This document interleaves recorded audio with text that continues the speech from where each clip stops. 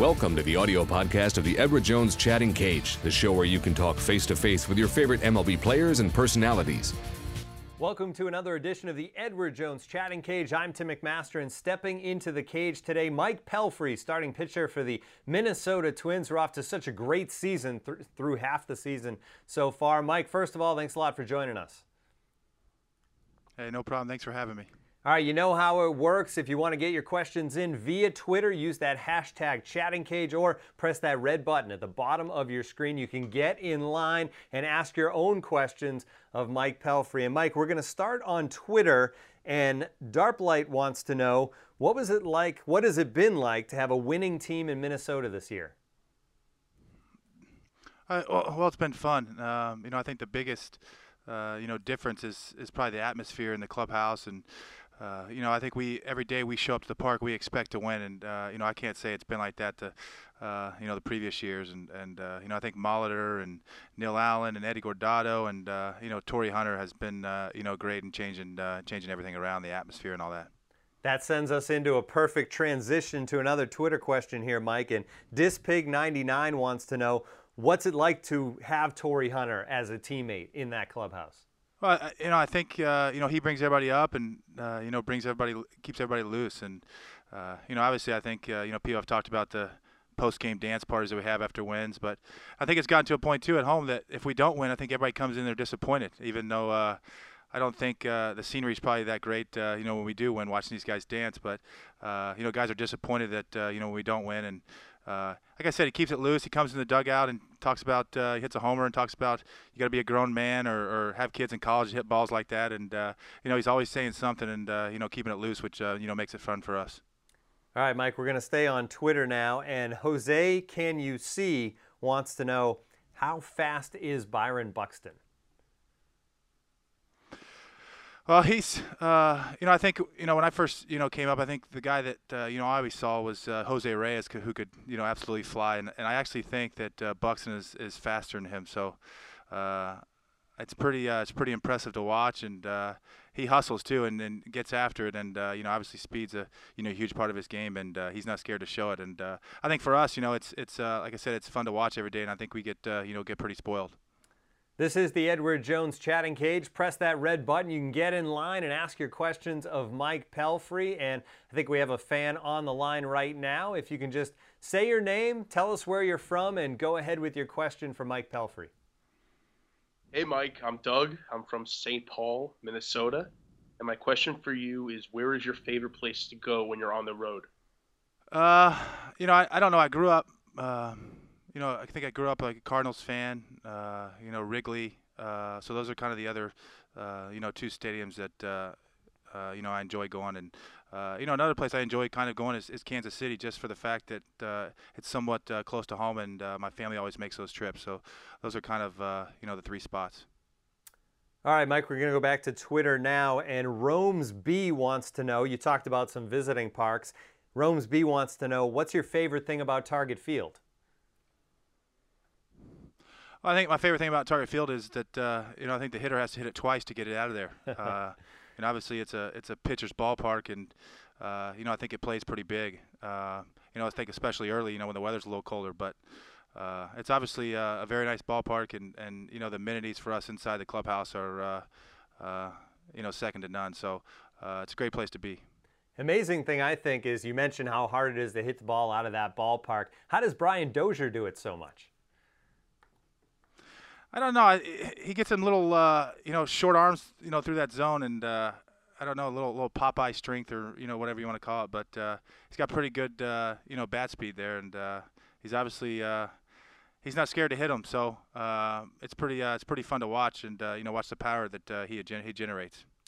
All right, Mike, we're going to go back to Twitter now. And I know you grew up in Wichita. You went to Wichita State, and obviously their basketball program has been tremendous the last few years. And TT Silver wants to know, what did you think of the prank your teammates pulled on you during March Madness a couple of years ago? Well, that was a pretty good prank. I think Gardy, he married a woman from Wichita, and I know he said he lived there at one point. So I didn't really, expect anything crazy. When he called me in to speak to them and how Wichita State called him, I know he has ties to Wichita, so I thought, oh, okay, no big deal. And obviously, I had no idea what was going on, and they got me. So I took it took it as a lot of fun, and I thought it was pretty good. And I got to find a way to get them back. So especially Perkins, but I'll figure something out. For anybody who hasn't seen that video, basically they had Mike give a pump-up speech to the Wichita basketball team, but it wasn't the Wichita State basketball team. It was the rest of the Twins clubhouse. That video is available on MLB.com if you want to check it out. All right, Mike, it's now time for our EDJ question of the day. And the question today is, how many times do you lick your fingers during a start, and do you keep track?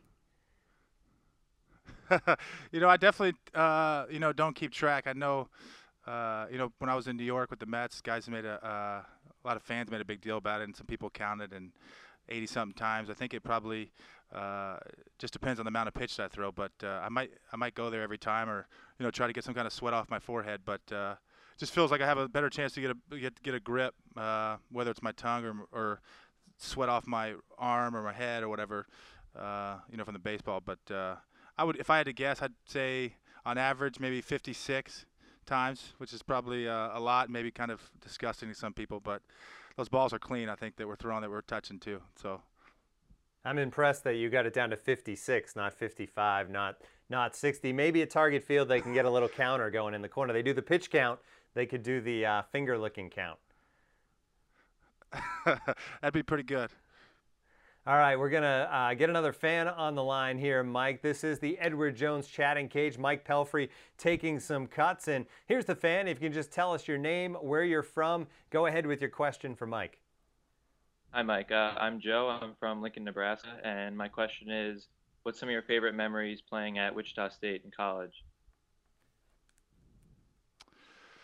I think with all things, I think it's probably, the relationships that you build, when you're playing. And, obviously I enjoyed, going to Wichita State and winning, but, I still talk to the pitching coach. The head coach is, my neighbor a couple doors down. And then my college roommates, who I still stay in contact with, are probably some of my, better memories. And on the field, it's been so much baseball, it kind of, all runs together a little bit, but, I think we won a lot of games there, and it was fun. All right, Mike, we're going to go back to Twitter now. CFR1980 wants to know, who's been the toughest batter for you to face during your career? Somebody asked me this in, spring training at Twins Fest right before spring training, and, I told him Chipper Jones was the hardest guy. And I had guys sitting down there, sitting across from me. Brian Dozier started laughing, and I said, "What's so funny?" And he made the comment that I met Chipper this offseason hunting, and he told me he knew every pitch that was coming.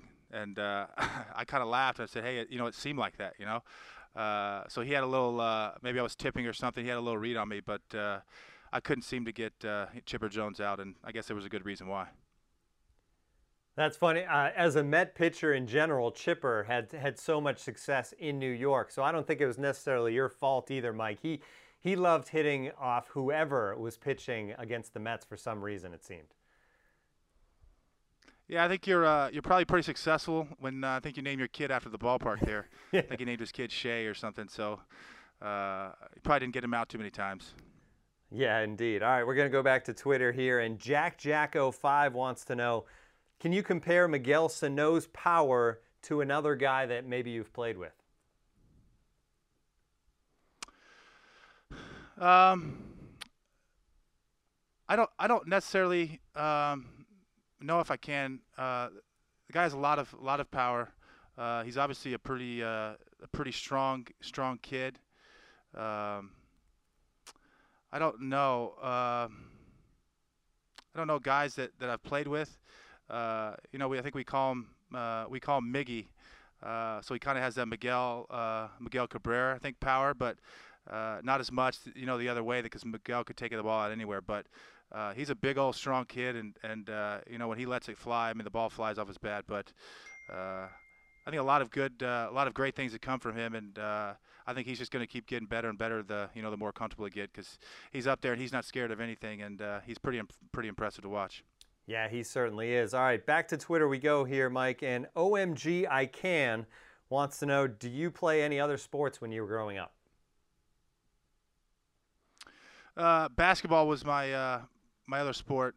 I wrestled a little bit, but basketball was my other thing, and hopefully the owners of the Twins are going to listen to this, but I play basketball in the off season. I know it's against my contract, but I enjoy going out there and playing and competing, and it's a good way to keep me in shape. But basketball is the other thing, and it's another one of my loves in life. We won't tell anyone, Mike.